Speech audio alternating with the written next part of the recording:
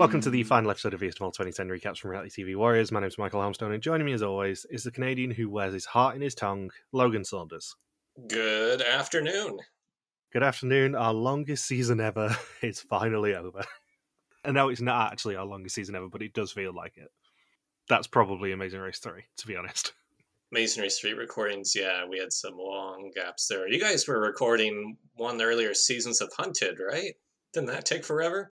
Yeah, Hunted Series 1 took for 6 episodes. I think it was about 9 or 10 weeks because people kept falling asleep. Hilarious. Yeah, so actually this one doesn't seem too bad because I think we started this in April, maybe March, and it's now July. Yeah, and it's 10 episodes, so I think we did better. And then the delay wasn't intentional, that's for sure. The circumstances were different than Michelle or Ant falling asleep. Events overtook us with this season, I think is the best way to describe it. Yeah, then they also weren't in our recording podcasts from Thailand or Georgia or Armenia or Israel while this was going on. No, very true. This is an incredibly international podcast season. So, Kim is the mole. Yeah, we can actually say it now. We said it last week. Yeah, even though last week we did pretty much directly say that. I think we actually did say that directly that Kim was the mole. Yeah. But yeah, we can actually say it now officially. Kim is the mole. And this is a very unusually edited Final 3 episode. Very different from what we would see today. Yeah, normally we do the finale and the reunion together when we're doing Historians because we have very little to say about the reunion. In this case, I don't think we could have done the finale without doing the reunion at the same time because they are very much intertwined. Well, because there about 10 minutes of footage from the reunion is in the Final 3 episode, which I can't recall a time that's ever happened before. No, and also the reunion was recorded a few weeks into the season. So everyone there was actually spoiled on who the Final 3 were because literally they had only seen a few episodes at this point. My question is, did they watch the Final 5 and Final 4 episode and then they all got together for the Final 3 episode all in the same day? Or because there was that one scene where Eric revealed that Sana won the Final 4 exemption and they were all surprised. So did they just go into it blind, not even really seeing? But then they were watching footage from the finale episode. They must have just been shown all the episodes well in advance then. Yeah, because traditionally the reunion episode, if it was pre-recorded as it was at this time in Vidum, is pre-recorded sometime between the finale and the reunion airing. It's usually in that week somewhere. Whereas this one was filmed in February 2010, and the episode aired on March 18th. So I presume this was probably filmed during the Winter Olympics gap, which is 3 weeks in that case. Right, and maybe Peter Yan or whoever else in the production crew that's head of production just couldn't film this reunion show after the Final 3 episode had aired or just prior to the Final 3 episode airing on TV. It feels very intentional with the finale, though. That's the thing. With the cutaways to the reunion, it feels incredibly intentional that they always wanted to include bits of the reunion in the finale. And then on top of that, it had to have been before Ariane's elimination because the initial segments of everyone discussing who the mole is just involves the first 5 people that were eliminated because Ariane and Eric aren't even shown until they're all in the room together. And then Fritz comes in after that. Yeah, it's definitely recorded before Ariane got executed because that was the first episode back after the Winter Olympics, which was March.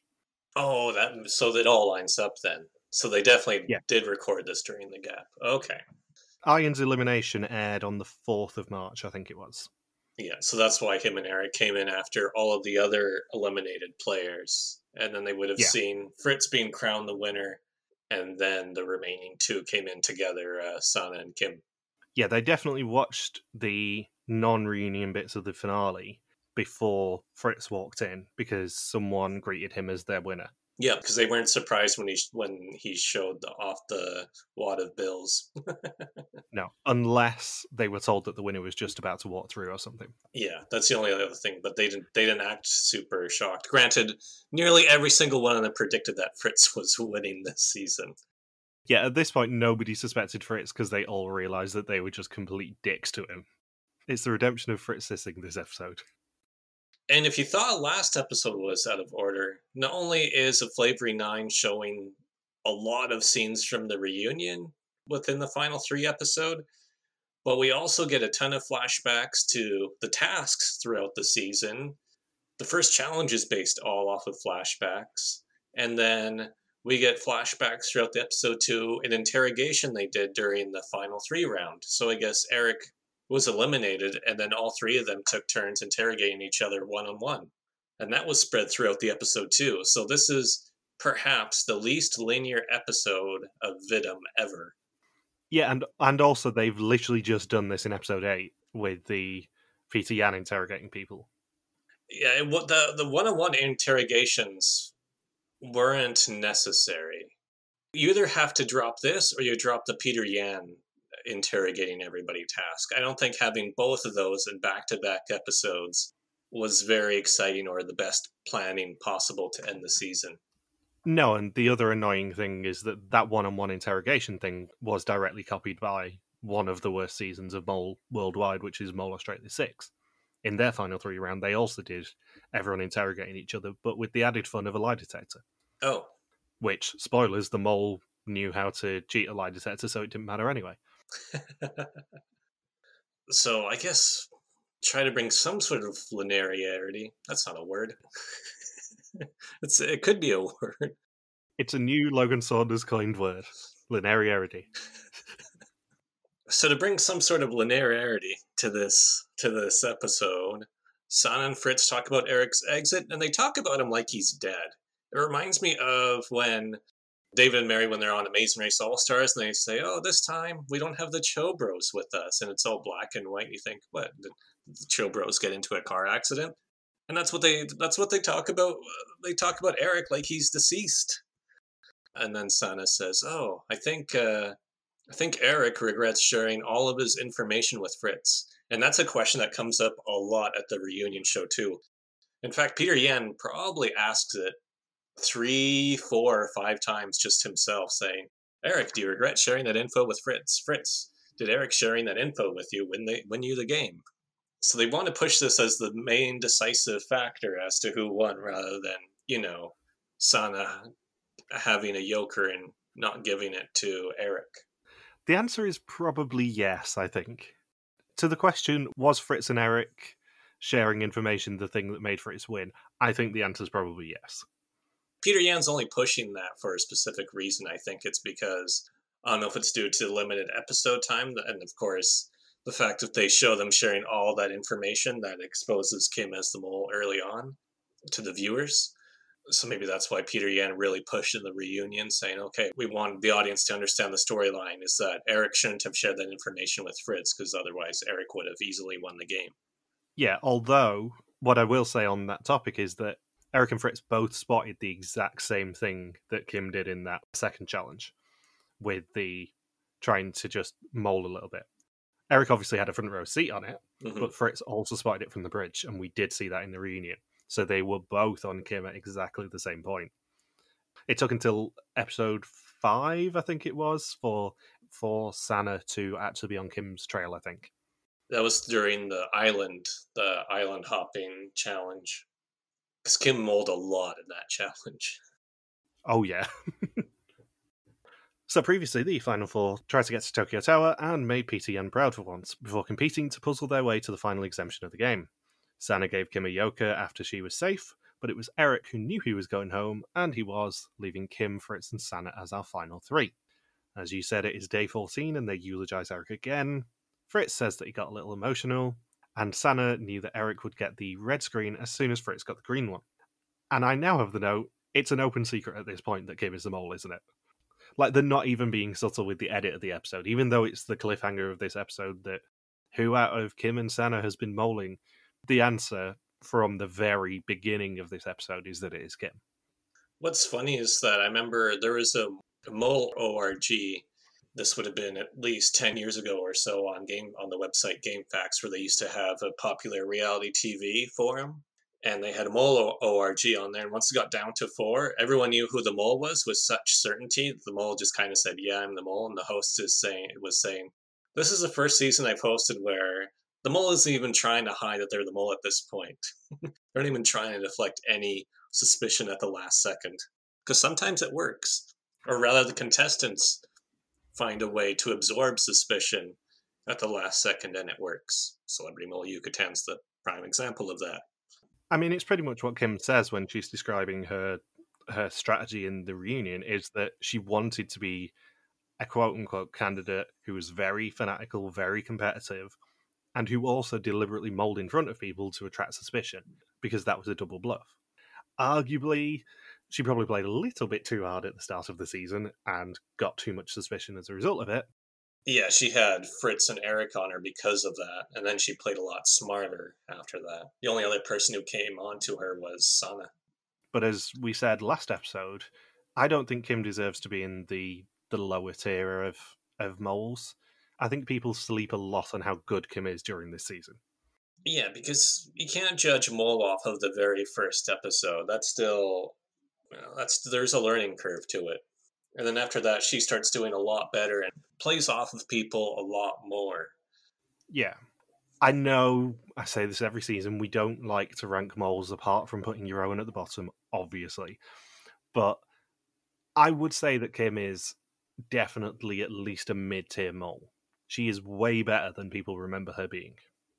But yeah, the first and final episodes are the only 2 times where she screwed up. And really, in this last episode, it's not so much screwing up. It's just that San and Fritz very, very effectively neutralize her in both tasks. That she does her best. I mean, jumping ahead to the ninja challenge, she intentionally gets tagged so that she's not eliminated from the game, and tries to get tagged far away enough from the prize money to try and lure Fritz away, but he doesn't fall for that temptation. He says, "Nah, I'm just going to do the rest of this challenge without Kim." I don't think she screwed up deliberately on the first episode. I just think she couldn't help herself. I think she saw her opportunity and thought, I'm going to just mess with Eric a little bit. And she misjudged Eric a little bit and essentially got caught red-handed. Yeah. I think the rest of the season, actually, she's been pretty subtle. And then at the end, it's tough when both people are 110% certain you're the mole.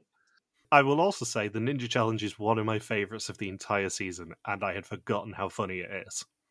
And we were talking about this before we recorded, but when Sana gets shot during the challenge, she says, "Oh, Kim shot me," and I was thinking, well, Kim's really confirming she's the mole at this point. But you don't think Sana was shot by Kim?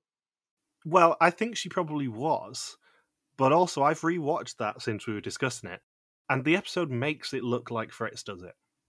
They sow a little bit of doubt with that scene, because I originally had it noted down that Fritz did it until Sana says, "Oh, Kim shot me." But they definitely portray it like it is Fritz who did it, rather than Kim. Yeah, in the reunion, I'm sure if it was actually Fritz who shot Sana, they would have planned that out. But it had to have been Kim. Yeah, it's got to have been Kim, but they make it look like it was Fritz just to give us the last second doubt. Yeah, give the audience doubt. The players know who it is. So we cut back to Velsen in February 2010, bear in mind that this episode aired on March 18th, and the reunion already. Barbara thinks the mole is Sana, she turned into a little boss, and whatever she wanted during the season went, and she was also given the letter by Old Mole George. Tim thought about Eric a lot. That was his name. I completely forgot his name, and I just put Sean William Scott because I genuinely could not remember his name because I always called him Sean William Scott. My favourite thing, and I know this is going to get back to Tim because he is being tagged in the banners that he featured in, my favourite thing is that Tim's suit is just ever so slightly too big for him. So it just looks like he's wearing his dad's clothes. Maybe he is. Yeah, given that Tim was about 24, 25 when he filmed this season, it does genuinely look like he's just wearing his father's suit to prom. And it made me laugh every time I saw him in the finale and the reunion. But yeah, he thought about Eric a lot. A lot of things he did were suspicious, but then he saw a lot of things that Fritz did where he just deliberately missed things by seconds. He thinks Sana was the winner, Fritz was the mole, and Kim was the runner-up. Boy, oh boy, was he off. And this is why Tim went out second. Yeah. Manuel was in a duo with Kim. He looked her straight in the eyes, and she said she could be trusted. If it's her, he will lose all faith in humanity. He left suspecting Fritz and Eric. Fritz would be the ultimate mole as he's honest and sincere, sometimes maybe a little bit boring. If he's also the mole, that would be an amazing turn of events. Well, at least he wasn't in Japan, otherwise he would have committed seppuku at the end of the reunion. Yeah, there was a real risk of Manuel being on Sudoku watch. Yeah, it's like he was unwell with the food poisoning, and he was unwell with finding out Kim betrayed his faith in humanity. They wake on day 15 and get 1 minute to ask each other anything. What's your favorite color? What would you have asked? I don't know. Because I feel like, given our history with interviews and stuff on this podcast, we wouldn't have asked any serious questions either of us, would we? It would have been, were you asked back for Renaissance? What's your favourite kind of olive? Would you fight 1,000 Peter Yan-sized carols or one carol-sized Peter Yan? Yeah. We wouldn't have had any serious questioning on this, would we? If you were an ice cream flavor, what flavor would you be? Can you imagine them having to ask each other that in a dead serious tone? Yeah. Hooked up to a lie detector. It was strawberry. No, shit, I didn't mean to say Neapolitan. So yeah, Sana wanted to be a candidate, as it seemed too difficult to be the mole. She says she wears her heart on her tongue. She also claims she has never moled in any challenge, which is bullshit, Sana. And you know it. She doesn't think it'd be particularly tough to be the mole, and Kim asks if she's always so unstable, and she says she used her chaos to get her this far. I have a completely unrelated story to the mole that I think you will find hilarious. I don't know if you know what happened in Canada yesterday. I do not. So do you know the telecommunications company Rogers? Yeah, Rogers had an outage, didn't it? Yes, and it wasn't just any sort of outage. Every store couldn't do debit. And a lot of them couldn't do debit or credit. They only accepted cash yesterday. Every place in town, and most people had no access to their phones all day yesterday. Some people just got access again this morning, who are with Rogers. That means people couldn't call 911 yesterday if they were in trouble. And schools and libraries were affected. Door buzzers weren't working because of it too. It was quite the nightmare for people who were with Rogers yesterday. And I thought you'd find that hilarious because that's the most Canadian thing to have happened, where a telecommunications company goes down and it impacts everything possible in Canada. It's like we were thrown back to the Stone Age yesterday. Yeah, and also having talked to Ryan a few weeks ago, you guys pay so much money for your phones anyway. Yes, because we have no competition. And in fact, the company that we've been with for a while plans to merge in with Rogers, but there were some delays and think, the merger will trigger too much of a monopoly. And I don't think that merger is going to go through anymore, because that was a really, really big deal yesterday, because a huge criticism in Canada is that there are very, very few telecommunications companies, and that's why our phone bills are always so high. Yeah, because I've been, just to date it a little bit, my phone contract runs out next month, and I've been shopping around this week and refusing to pay as much as certain companies want to, because the network I'm with are getting rid of international roaming, which is really annoying because it's the main perk of being with them and the reason that I got you one of their SIMs when you were over here. So I've been trying to shop around to try and find anyone who does it, and they just want an extortionate amount of money. But you guys pay at least twice what these companies wanted me to pay. Yeah. Easily. So, yeah. I might just have to suck it up and stay with them, much as I don't want to. So Fritz says that he doesn't find it difficult to lie, but it is a nice experience. He says lying in the forest was hard, though. The friendship with Eric was useful, as he wasn't the mole. They exchanged theories, but drew their own conclusions. He would have got to episode 10 no matter what, as Kim will see.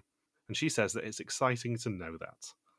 And Sana asks Fritz, "Who do you think is the mole?" And then Fritz says, "That's for me to know and for you to find out." Peter Yan then meets them and asks for the smartest person of the three to come to him at Odaiba Park. Fritz makes the casting vote for that to be Sana. Kim and Fritz are left on Odaiba Beach, with all 10 candidates' names written on it. Fritz wanted to break the women up as they share information, and all I have to say is, unless they pick you, that was always going to happen, Fritz. Stop taking credit. Yeah. As much as I'm going to defend you in this episode, stop taking credit. They were always going to get split up here. Sana gets a spyglass and a walkie-talkie and is asked questions by Peter Yan.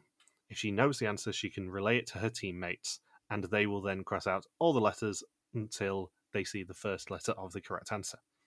The first question is what the name of the Dutch trading post in Nagasaki was that has been there since 1859. Obviously, even though we've watched this season in the past 6 weeks, I have no bleeding clue what the answer to this was. I had no idea. We don't even find out the right answer. She guessed Dutch slope, as in Hollander slope, and they're asked to erase all letters until they see a D. And this is accompanied yet again this season by the music piece, The Unseen Boardroom. The next question is which tower is 9 meters taller than its replica in Tokyo?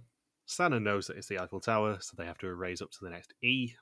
Kim eventually says Sana didn't answer a single question correctly. She answered this one. You're wrong, Kim. Kim only doesn't know what questions Sana's answering correctly because she's not hearing the questions unless Sana relays them. Question 3 is what sort of book Aryan bought in episode 1. Fritz says tanga, which, as Sana knows, is a kind of brief. Yeah, she's like, tanga, that's a type of thong. I know Japanese can be into some kinky books and kinky TV shows, but I don't think it's tanga. Could it just have been that Fritz had seen a vending machine that had tanga briefs in it and just committed it to memory? He's just like, I really need to go back there. I have some yen to spare, and I really just want the used tangas.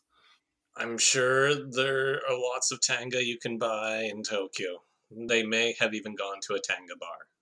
But he does eventually correct himself to manga, which is the correct answer. Yeah.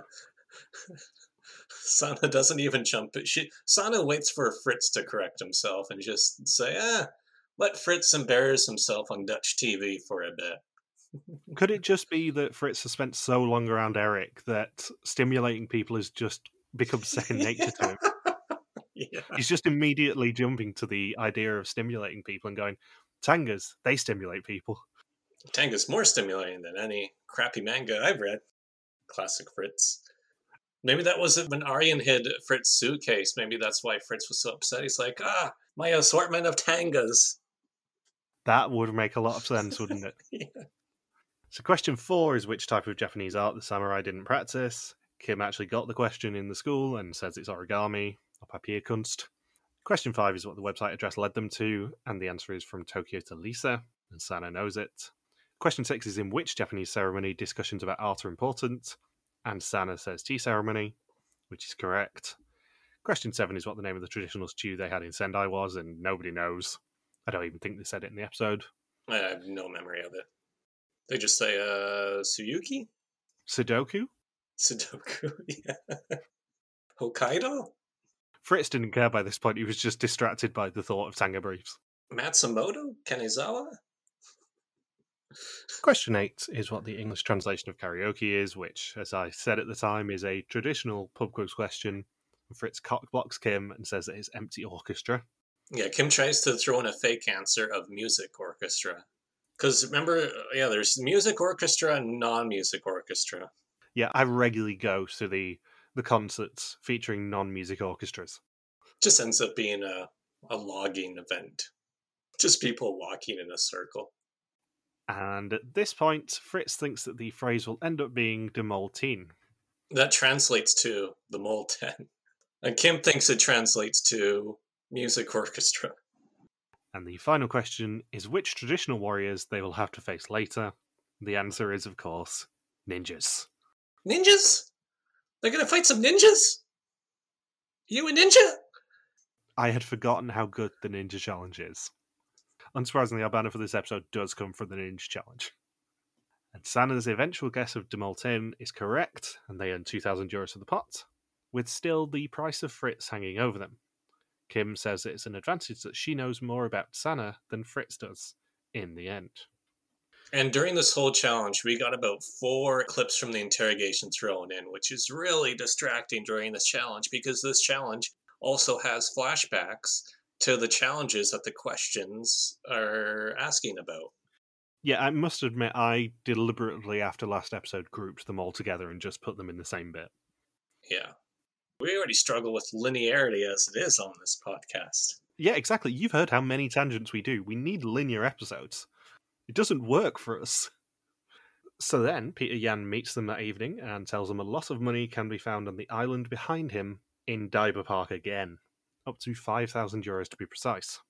Once it is dark, they will have to find the money under lanterns and bring it to the money box in the woods. However, there are ninjas who will try and catch them and try and steal their money. The hilarious thing about this is, of course, that the ninjas are completely unsubtle because they can't do any sort of ninja-style moves because they're wearing the laser vests. Yeah, they don't get to wear the most ideal camouflage for nighttime. No, they are still dressed as ninjas, and they're still doing all of their ninja-y things. But the problem is that they keep having flashing lights on them because of the whole laser aspect of this. They obviously thought of this challenge, thought, what's the best way to do it? All the ninjas can catch them and tie them up, like, lustily. Yeah, but how do we balance it for the contestants? Do you want to get the laser guns out again? It's another laser game. Because the thing is, the laser aspect of this is completely incongruous, apart from the fact that they need a way of stopping the ninjas. How many ninjas do you think there were? There were probably about 10, I think. I certainly don't think that they were eliminated when they got shot. I think they were probably put in timeout for 5 minutes or whatever. I think they were eliminated because they only got rid of 5 ninjas. Yeah, I don't know. There may have only been about 3 or 4 at a time because I don't think we saw more than about 3 or 4 at a time. So there may have only been about 3 or 4 and one of them was just in timeout. Yeah, they just storm the basket all at the same time, tag all 3 of them simultaneously, challenge over. Yeah. So each of them are wearing laser vests. The ninjas can be taken out of the game by the candidates, but all the ninjas can do is tag the candidates and tie them up in the forest. However, when we do see someone getting tied up, as you said, Kim does get herself caught, it is the most lackluster tying up ever.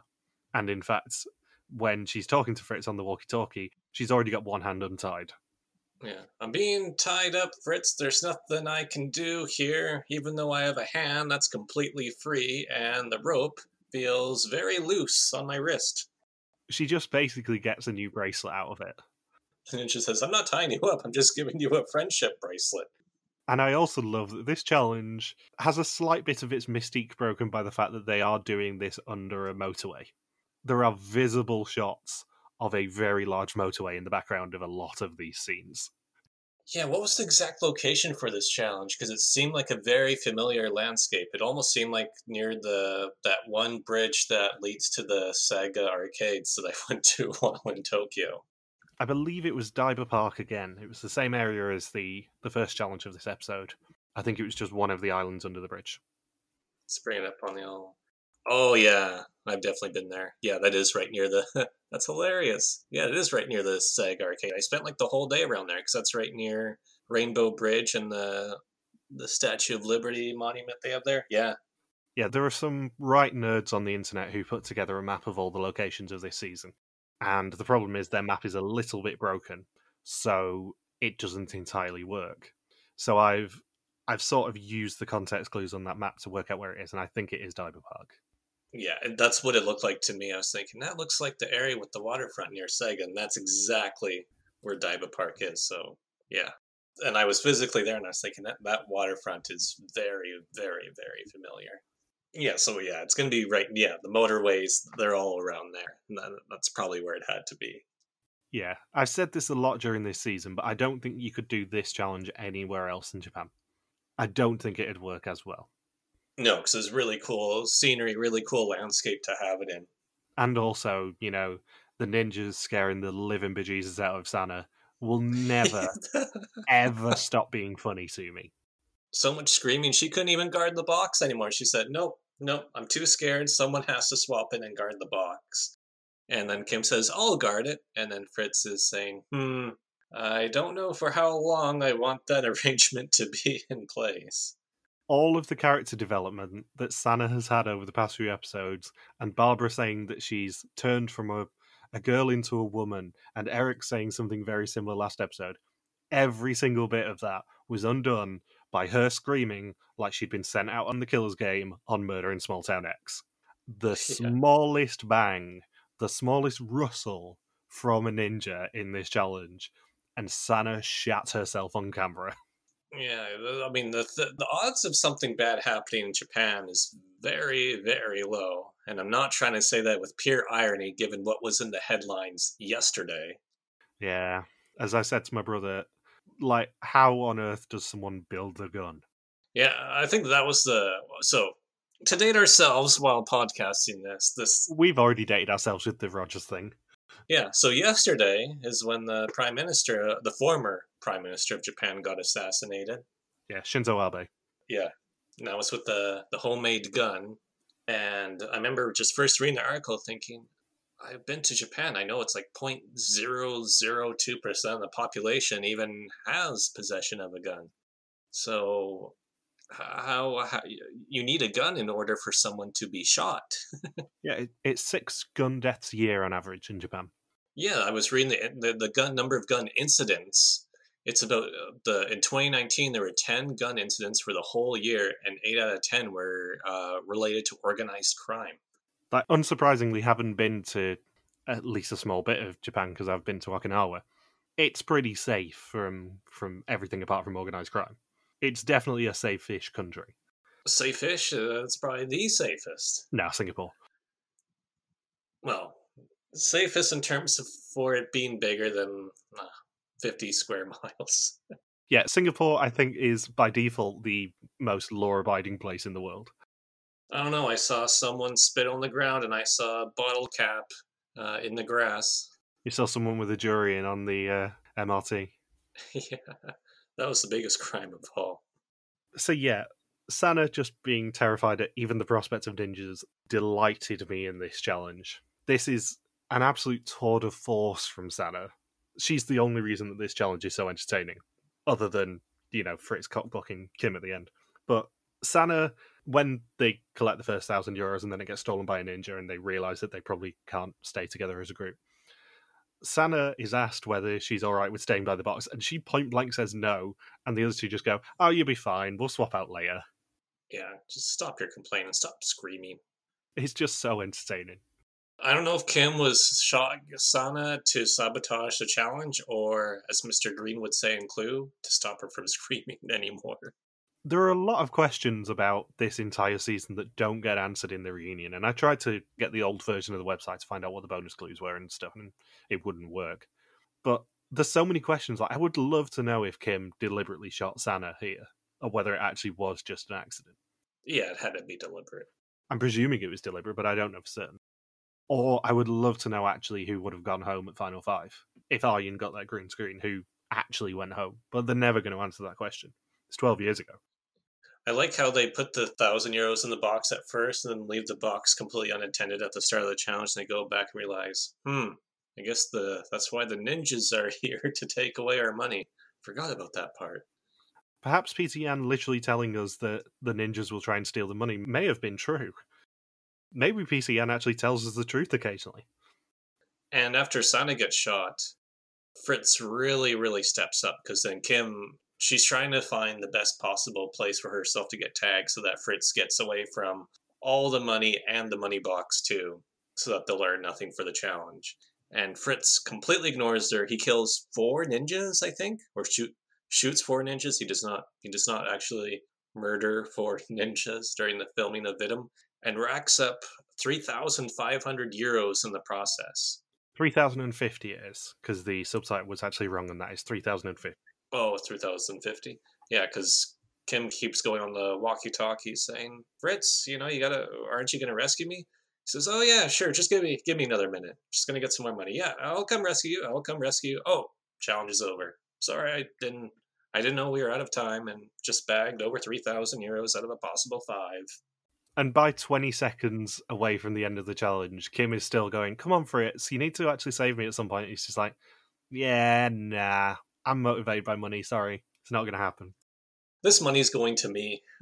Yeah, which is essentially what he said in episode 6 was, "I am motivated by the money. I want to earn as much money as I can because I'm going to be the person who takes that money home, and I'm earning me money, no one else." So it's a lovely callback that we essentially see Fritz not only own this challenge by shooting so many of the ninjas and being such a crack shot, worryingly so. But then when Kim tries to do a big sabotage, and a big obvious sabotage, especially if at this point he knew who the mole was, it's wonderful to see him just go, you know what, mole? Nah, I'm not playing your game. I'm playing mine.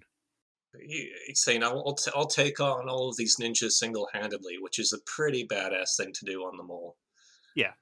I have obviously had a little bit of criticism with how Fritz has played this game, but this is an impressive performance. Yeah, and he overwrote all of Kim's wrong answers during the Sand task, too, and he was the one who figured out that the answer was going to be the Mole 10. So really, this whole episode, actually for all three challenge, the third not really being a challenge, but the callback to the tea ceremony, 8,000 euros is earned over the 2 challenges in the tea ceremony, and Fritz single-handedly earned all of that. Yeah. I mean, just look at the stats. They earn 3,050 euros of 5,000 for the challenge, 5,050 of 7,000 for this episode, and 18,950 of 68,700. They earn well over half of the money in the final 3 episode, which is pretty much unheard of. And it was all Fritz, because Sana didn't really know too many answers for the Sand task. Kim kept trying to disagree with Fritz. Sana, did she find any money during the ninja game? Because I remember before she went out, Fritz found that 250 euro note. Yeah, Kim collects the first 1,000, which is the stuff that gets stolen. So Fritz earned over 3,000 of the remaining 4,000 that was left out there. Yeah, so I don't think Sana picked up any money now. So Fritz, you could argue 100%, well, definitely with the tea ceremony, if Carol and Angela picked Kim as the mole, that's a lot of money being taken out of the pot at the end. So Fritz earned 3,000 euros that way just by himself. Fritz is genuinely impressive in this episode.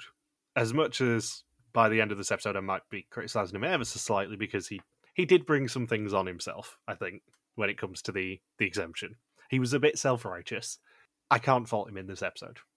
Oh, and when they're talking about the ninja challenge afterwards, after they earn all the money, everyone's reenactment of the ninjas is just hilarious, specifically Kim's face. Kim's face was so close to being our banner, but I just couldn't get a non-blurry shot of it. The banner for this episode is, of course, Sana being shit scared in the woods. But I could only get better pictures of Sana being shit scared than Kim's ninja impression, as much as Kim's ninja impression was very close to being the banner. And then Sana saying they'll have ninja dreams. So on day 16, it's time for the final test. 40 questions about the identity and actions of the mole throughout the season. Whoever knows the most will go home with the entire pot. And they do the final test at the same time, which is lovely. I know they did that for Vidum 22 this year, but that's a rarity.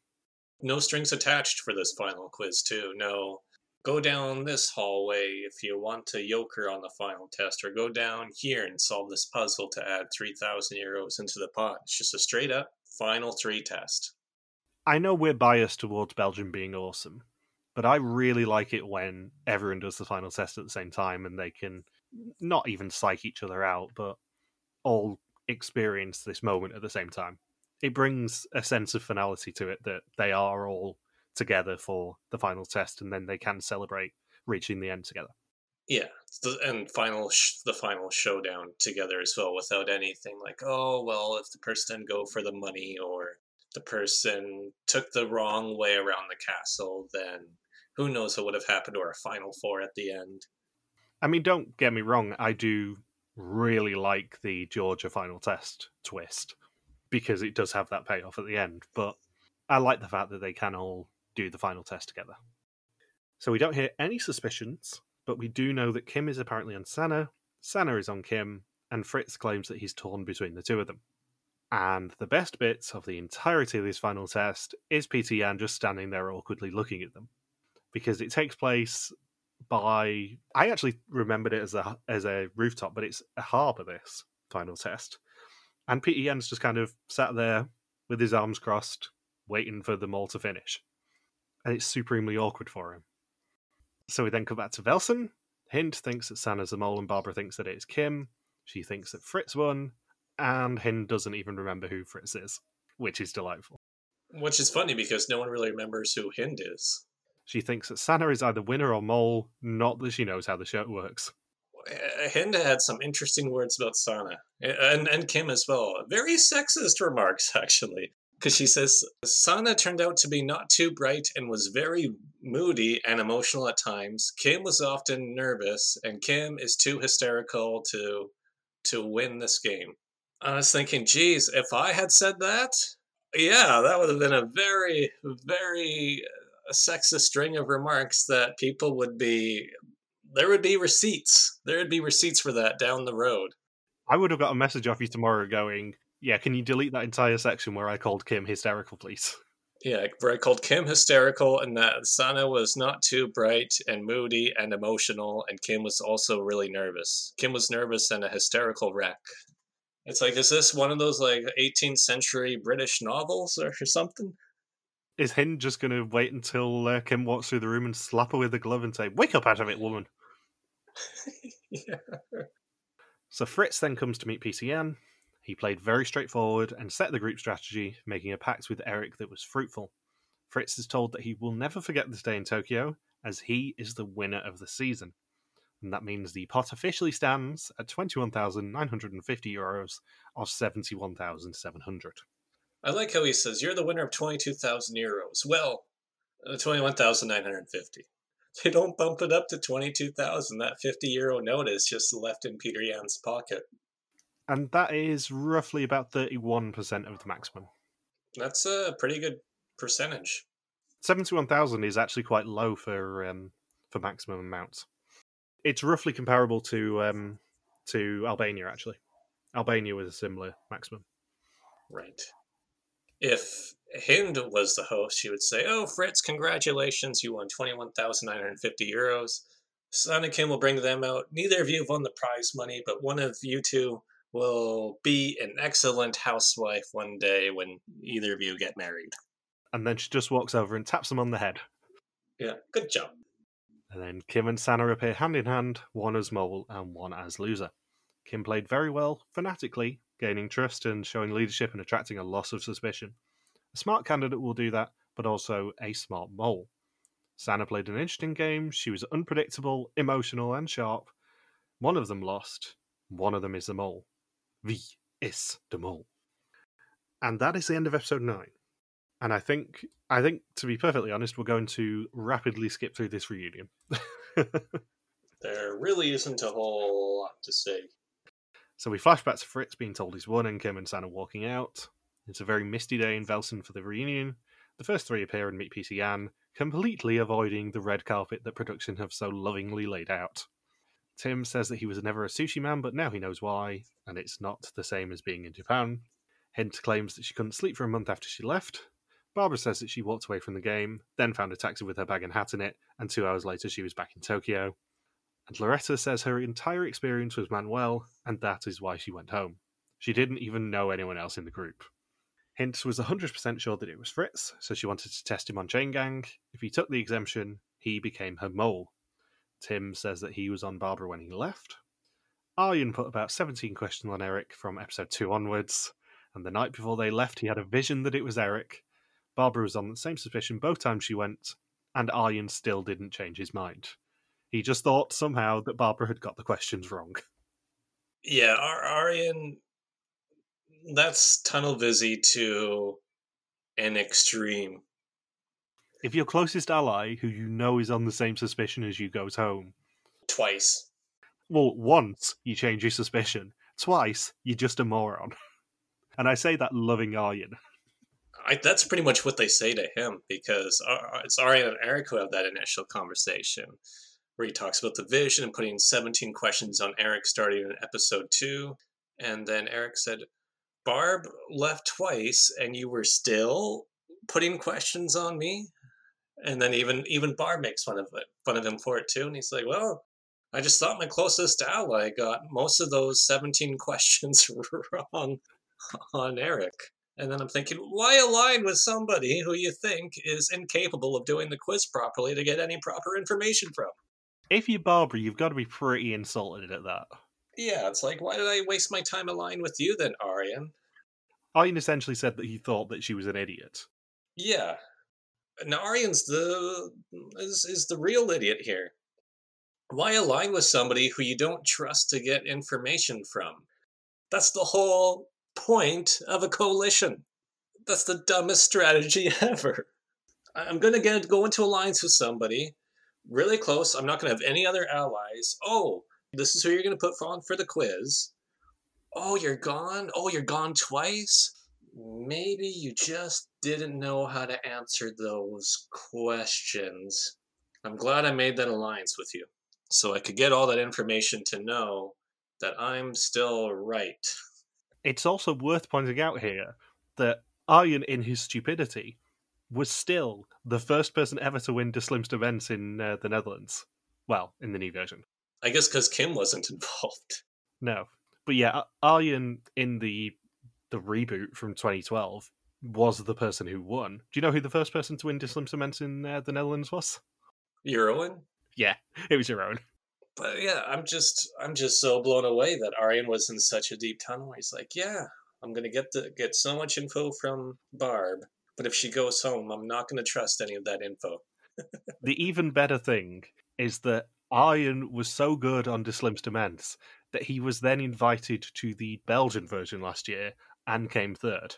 So he's a bright guy. It's just he really just got completely fooled by Kim all season long. Yeah, he's an incredibly bright guy. He just, he just had massive amounts of tunnel vision. And that can happen to anybody. Yeah. I mean, it's hilarious to see all of this fun stuff happen, but yeah. Aryan definitely got fooled by Kim here. I think Aryan being fooled so much is a great argument as to why Kim is such a good mole. Yeah, we get the brightest guy in the Benelux region of the world, and he couldn't have played this worse. No. And being armed with multiple yokers to guarantee his own safety. He couldn't have played it worse for 7 episodes at a time. And then Peter Yan reveals that this came down to a tie between Sana and Fritz after 40 questions for the first time ever. Yeah. And Fritz won because he was 52 seconds faster. I mean, there's a delicious irony in Sana using time as an excuse as to why she paid €1,000 out of the pot to not see her screen in episode 6. But I know we've said this before, you should never determine the final test on time. Do it after 3 rounds like Belgium do, but you don't need to do it after 1 round. You had the time here.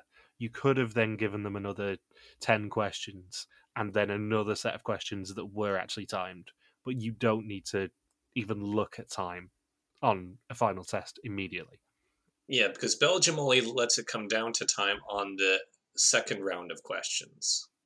Yeah. And I already don't like that. It's like you don't want the winner to be determined by the time factor. You want it to be known by whoever tracked the most actions the best at the end of the season. Yeah, it leaves a bad taste in my mouth to go, actually, this was determined only because Sana is crap at a computer. Yeah. And the funny thing is, I think didn't she make a comment about Fritz being too slow earlier in the season, like a couple episodes ago? I can't remember. Or she thought, oh, Aryan is gone, so I'll be much faster. I'll be the fastest one at the quizzes compared to Fritz and Eric. And it's nope, you were almost a full minute slower than Fritz. And really, 52 seconds might seem like a lot, but when there's 40 questions, that's barely a second per question. Yeah. That'd be what, 1.2 seconds per question slower than Fritz every time? 1.3. 1.3, yeah. And that could just be, they could have been equal and then say there was one question where Sana just stopped to think about it for an extra 5 seconds a couple of times too. Yeah. But yeah, you're right, she did say that last episode, and I completely forgot about it. And that's how she loses the game, is because Fritz is faster at a computer than her. The one plus I will say is that the editing on that is beautiful because it is peppered throughout the entire season that Sana is just terrified of losing tests on time, and Sana loses the final test because of time. At least the one good thing here is that the person who won this tiebreaker due to time was the person who was onto the mole much earlier than the person who lost. Yeah. I mean, it's rare that a mole has a coalition in a season, especially in Dutch Mole, and that person doesn't win. Because the coalition here was Sana and technically Aryan, but Aryan was never even in the running for it. Most of the time when you see the mole in a strong pair, the other person in the pair, because they know the most about the mole, is the one who wins the season. This time, you have the outsider, the person who was ostracized by the rest of the group, coming in and shocking everyone by going, actually, yeah, I knew it from Challenge 2. I was pretty confident. Maybe that can be the tiebreaker. Whoever puts down who the correct mole is on an earlier quiz and of course, stays on that same mole all the way to the end of the game, that person should win the tiebreaker rather than it come down to time. Yeah, I was going to say that would then lead it to people who love to game theory things and put a different mole down on every test just to try and claim that tiebreaker win. But it only works, I would say. You can only do it that way, though, is if you put, say with this season, if Fritz had put a different who the mole was differently on episode 7, but Sana had been doing it since episode 5, Sana wins the tiebreaker. Even if Fritz had originally put Kim as the mole back during episode 1. Yeah, you'd have to have another convoluted rule in that to make that work, I think. Or just go back to whatever the score was on the Final Four test. Do it on countback. But yeah, I just don't think it was. It's just not the best situation to have the 40 questions come down to time, and that determines the winner of the season. Or if anything, say, well, you both tied for the first time ever. How about you're both winners? Yeah, I mean, for an anniversary season, it's pretty interesting that we do end up eventually getting a tie for the first time ever. I just think it's a bit of an anticlimax with Pete Yan being able to tell Sana at the end, oh yeah, it actually just came down to time like you were worried about. Sorry about that. You also missed the fact that Barbara claimed that she thought it was Kim from episode 1.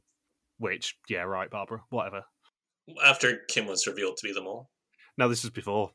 This is when she was chatting to Hint. But she lost twice. Yeah, she said she now thinks it's Kim from episode 1. Yeah, right. She says Sana is the winner and Manuel says Fritz. Hint is torn between the two women. Eric claims Sana took the exemption 2 seconds before him. That isn't how we remember it either, Eric. I don't think it was that close. Yeah, did we get to see Eric's puzzle at the end? We didn't, but I don't think Eric was that close. Not a he said he changed it from a second to a millisecond as well. Yeah, I think Eric was just trying to reassure himself because he was not that close.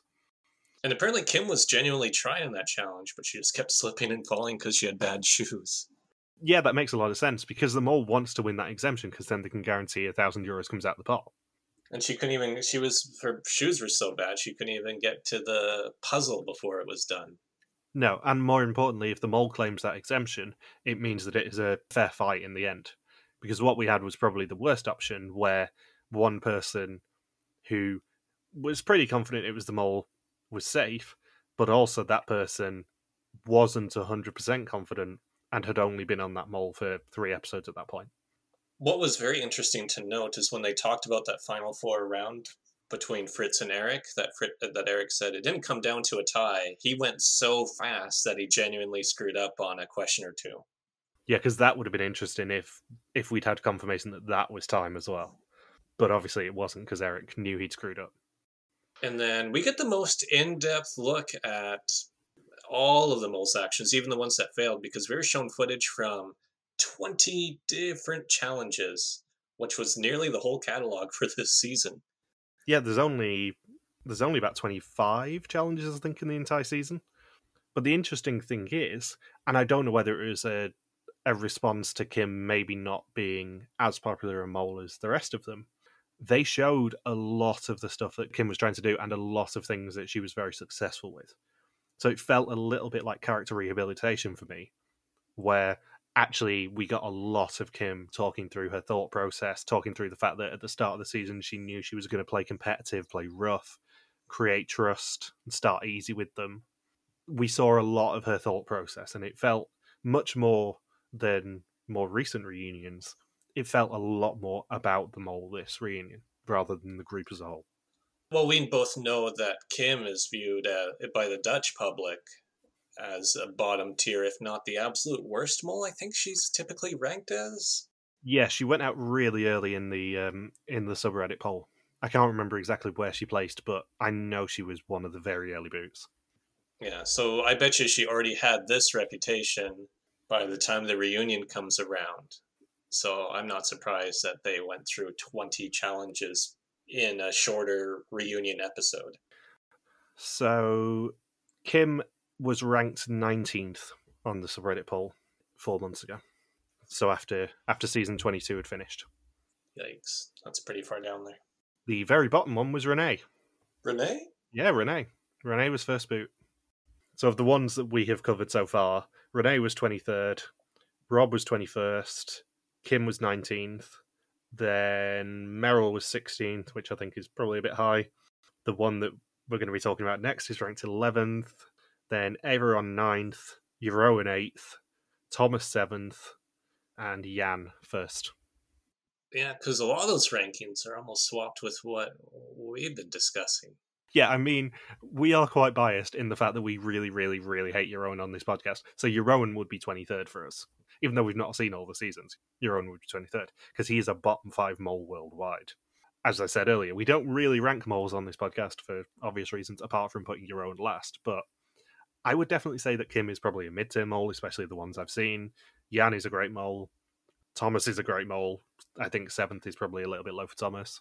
Averon, it's weird, I was thinking about this a couple of days ago. Averon is helped a lot by that opening twist, but also hampered a lot by that opening twist, because I think he felt a little bit bad that he cost them $5,000 immediately, and therefore stepped back a little bit. Yeah.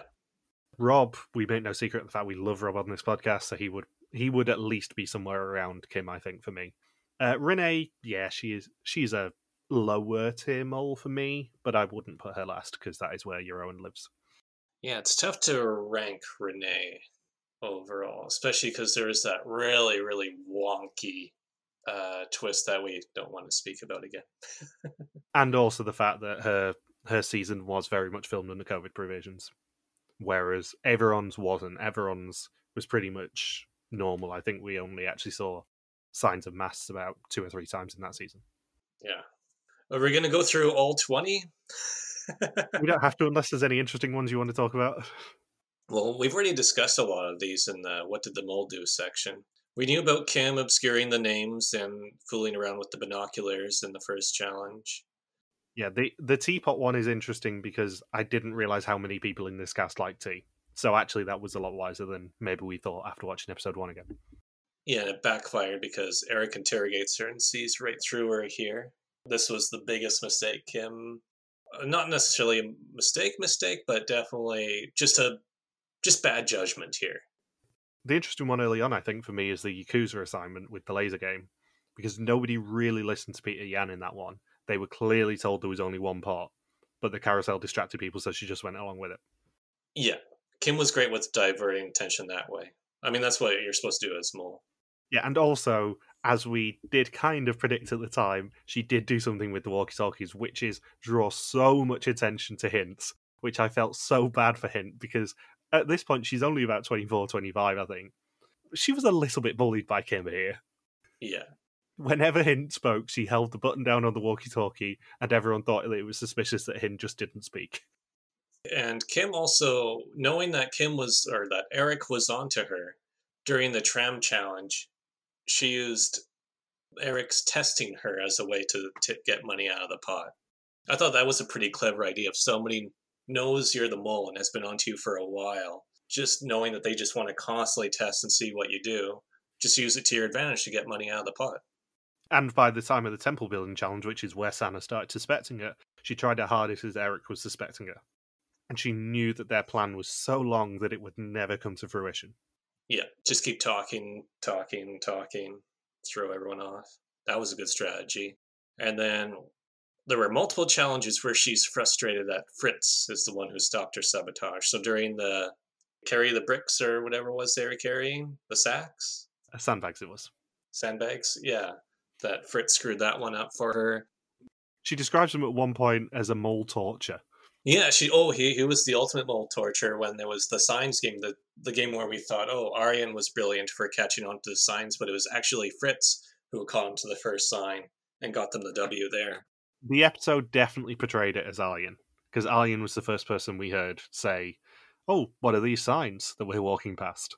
Yeah, and Kim would have definitely gotten away with it, but Fritz knowing that, Kim's talking an awful lot, we're probably missing something, and that's why he was the one who saw the sign first, and then Kim lost all control of the group, and that's why that was their first good challenge performance in a long time. Do you think that Kim would be more popular as a mole if Fritz wasn't so successfully onto her? Do you think she was hampered by Fritz? Oh, definitely. She lost a lot of control, especially towards the end of the game. She wasn't able to do exactly what she wanted because Fritz was there. Yeah, I think she was very unfortunate that Fritz was so quickly onto her, because I think she overplayed her hand a little bit in episode 1 accidentally, which then got Fritz and Eric onto her. Production obviously said to her, "Oh, there's 2 people already onto you, you need to be careful." And then I think that slightly hampered her in the same way that everyone got hampered by the actually losing them €5,000 thing. I think one defensive measure that Kim took, knowing that Fritz was really getting in the way, was because we had a lot of challenges where they were divided up in groups this season. And Kim made sure to never be in the same until the final 3 where there's not much choice. She made sure to be stuck to Aryan, Sana, and Manuel. Those are the 3 that she was mainly with all season long. So she stayed away from Fritz as much as possible because she was also trying to get pinpointed as the mole during the tea ceremony with Carol and Angela, and then Fritz took that away from her as well. So that's why there's the challenge in the raft with Aryan with being able to throw the coins and knowing, well, Fritz isn't anywhere near here. I mean, Aryan's never going to suspect Kim, even if Kim said, "I'm the mole," as she's throwing the coins. So I think that's a pretty brilliant defensive measure to just stay away from Fritz as much as possible so you can sabotage. Yeah, I think I am more high on Kim than probably most people, as I'm assuming you probably are as well. I think if Fritz wasn't there, or if Fritz hadn't got onto her so quickly, and I'm not even including Eric in this, who was just as culpable and just as much of a threat, but Kim doesn't describe him as a mole torture. I think if less people had been onto her immediately, Kim probably would be more popular as a mole because she would have been able to do more things successfully. I would also like to point out one thing she played well was the suitcase challenge, making sure she got the empty suitcase to not only screw the money out of the pot, but to make sure she could pick Aryan to do the challenge with her and fail that challenge as well. That was a good setup. Yeah, because if Fritz had got that suitcase, Kim would have been sidelined. 100%. As much as he says, "Oh yeah, I would have sidelined Eric because I trust him." No, you wouldn't. As soon as you told there's an exemption in play, you would have stuck with the one person you trust. So Kim would have got sidelined there, so she couldn't have done any damage. And Aryan gets absolutely humiliated during the dinner scene. Because they show the dinner scene where Aryan says, "Yeah, my goal is to have me, you, and the mole in the final 3." And then he says, "And if either of us wins, that's a victory." And then they cut it to Arya, and he says, "Yeah, that's a low point in TV history. I even offered to share the money with her if either of us won." Yeah, poor Aryan. I know we said in episode 7 that it was a bit of an Aryan roast, but this is a real Aryan roast this episode. Yeah. Aryan and Hint get it far worse than anyone else. And nothing really else, nothing significant to point out. We get the hidden clues. We get some of the hidden clues. The hidden clues are so rubbish. Yeah. Just that she says sentences where the first letter of each of the 3 words spells out Kim. And I guess the cross in Japanese translates to the number 10. Yeah. And it being the 10th season of the mole, and Kim is the 10th mole. And then she used the word, and because it looks like a plus sign or a cross, she used the word plus a lot in her confessionals. I mean, I love Vista Mole, but these clues are terrible. Like, Yeah. no one is ever going to get these clues. Ever. And the other clue that you haven't mentioned is the fact that in the driving school challenge, driving the green car was the mole. But that could be any challenge. Green, of course, being the colour that guarantees you're going to be safe every episode. As opposed to the red car, which is what you see when you're executed by the mole. So that was a really, really dumb clue. Yeah, it was a stupid clue.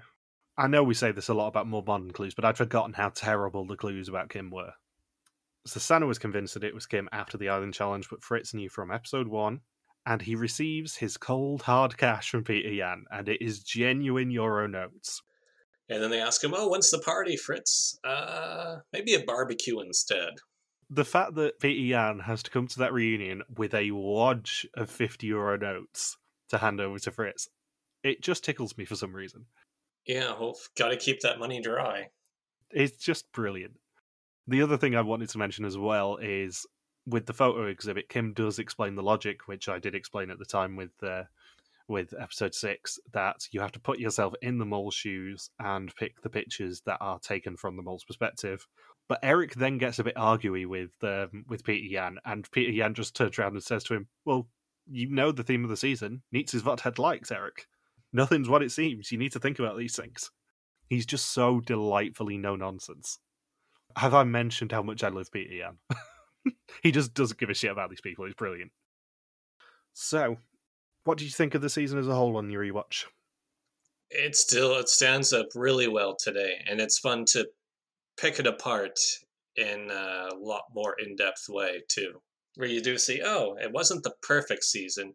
It was a really good season, but there are still things where you think, I would have done that differently if I was a producer, or just things that I remembered about the season going in and things that I had completely forgotten about. That's what surprised me too. I mean, I've always held Japan up as the gold standard of Vidum seasons because no Vidum season has ever used the location better, in my opinion. A good, I'd say, 3/4 of the challenges in this season could never happen anywhere else, which is brilliant because it makes the location the 11th candidate here. In the same way that we love to talk about the location on Survivor being the 25th contestant or the 19th contestant or whatever. It has to be an integral part of the show, otherwise you could just do it on a soundstage, really. And no season has used their location better than Japan. It's not a perfect season. There is a fair bit of chaff in the cast. I would say you can pretty quickly skip to the final 5 apart from Tim. But I really love this season, and I love it just as much on a rewatch. And I think I have got much more of an appreciation for Kim on this rewatch and actually watching out for the stuff that she's done. Because this was my first ever Vidum season.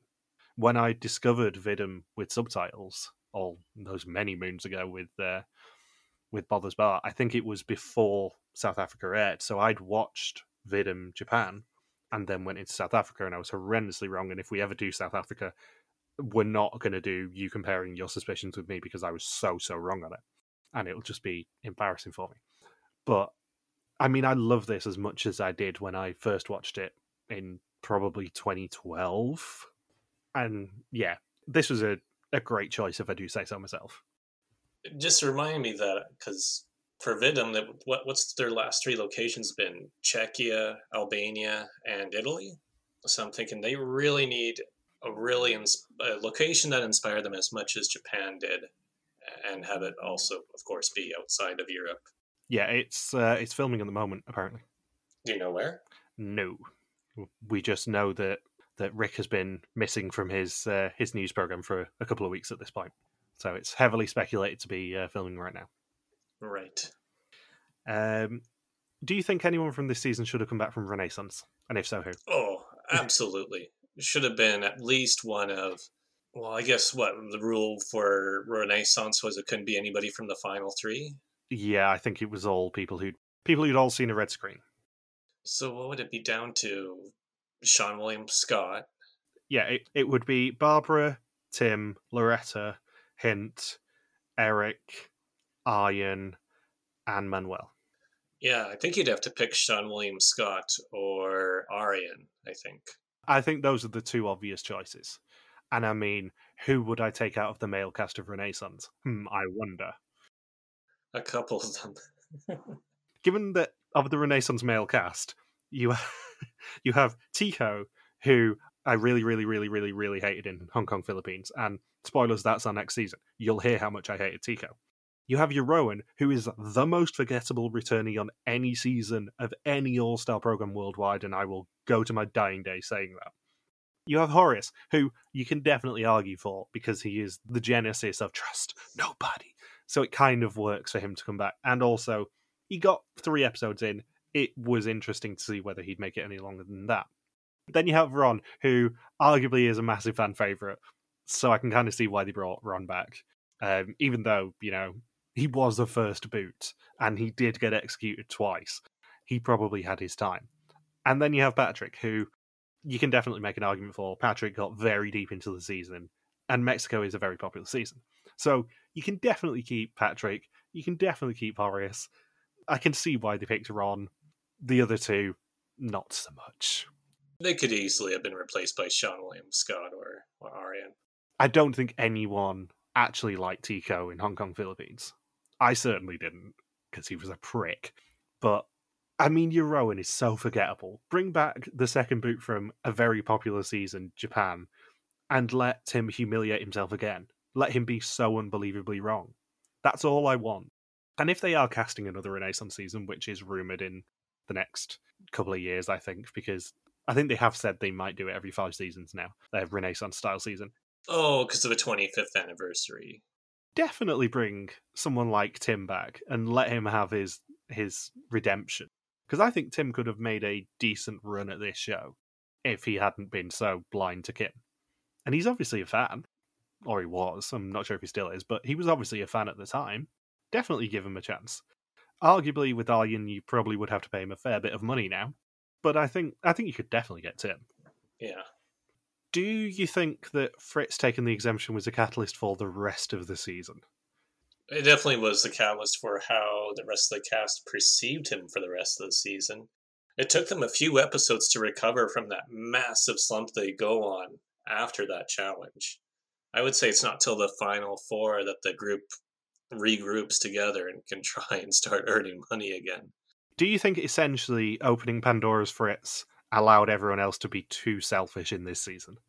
Yeah, because even Sana starts doing things that no one expected Sana to do, which is why she ended up being suspected by quite a few of the eliminated contestants. And the other thing I've got noted down is, why has no one else used Japan as a location? We know that Belchior obviously would love to, but it's hella expensive. But I don't understand how no other version hasn't even been tempted by Japan. I think it is really just budget.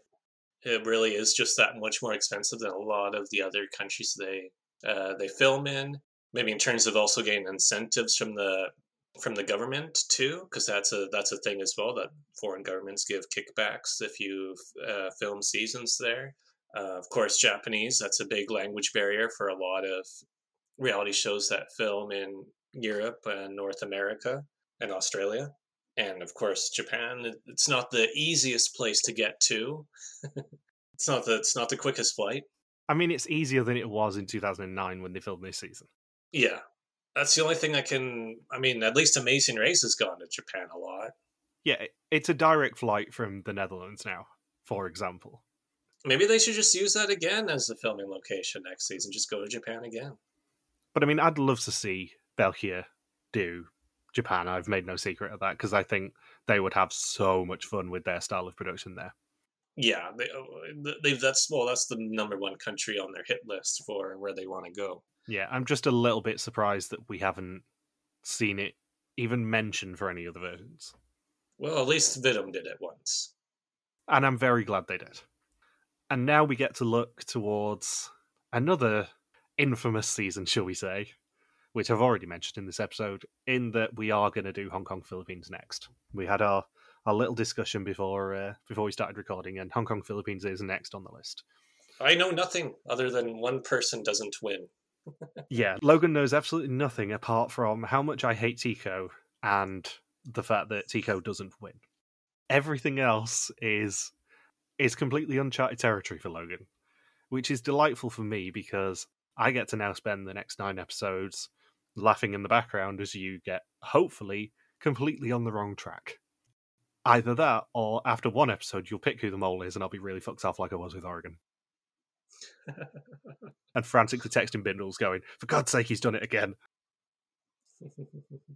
But yeah, we get to do Hong Kong, Philippines next, which I'm very excited because it's a particularly fun season. It's the genesis of the Black Exemption. Both locations are very interesting because it's Hong Kong and then all around El Nido, I think it was, in the Philippines. It certainly ends in El Nido. It's the last season with Tapitos. There is a Tapito challenge definitely in there. there is a really, really unsubtle Survivor theme challenge, which is hilarious because half of the cast had been on Dutch Survivor at that point. And what I will say is that there is a connection to someone in this cast. And we have actually already in this season seen one person who's on the next season that we're covering. Interesting. And I'll warn you now, I am going to be asking you in the first Hong Kong Philippines episode whether you know who it is and whether you spotted it. So think about that now. Have you got anything else you want to say? Nope. Good. In that case, thank you very much for listening to our Vias to Mall 2010 recaps, all very long season long. We'll be back very soon for Hong Kong Philippines. Don't forget you can contact us on Twitter, Facebook, YouTube, or Instagram where we're RTV Warriors, or you can email us and contact at rtvwarriors.com. Logan is on Twitter at LexaQuacky, and I'm MJ Harmstone. You can also support us on Patreon at patreon.com/rtvwarriors, in which case you get all of the Historians episodes 1 week before their general release. Thank you as always to Marika for the subtitles. We'll see you very soon for Hong Kong Philippines. Peace out and just chill till the next season.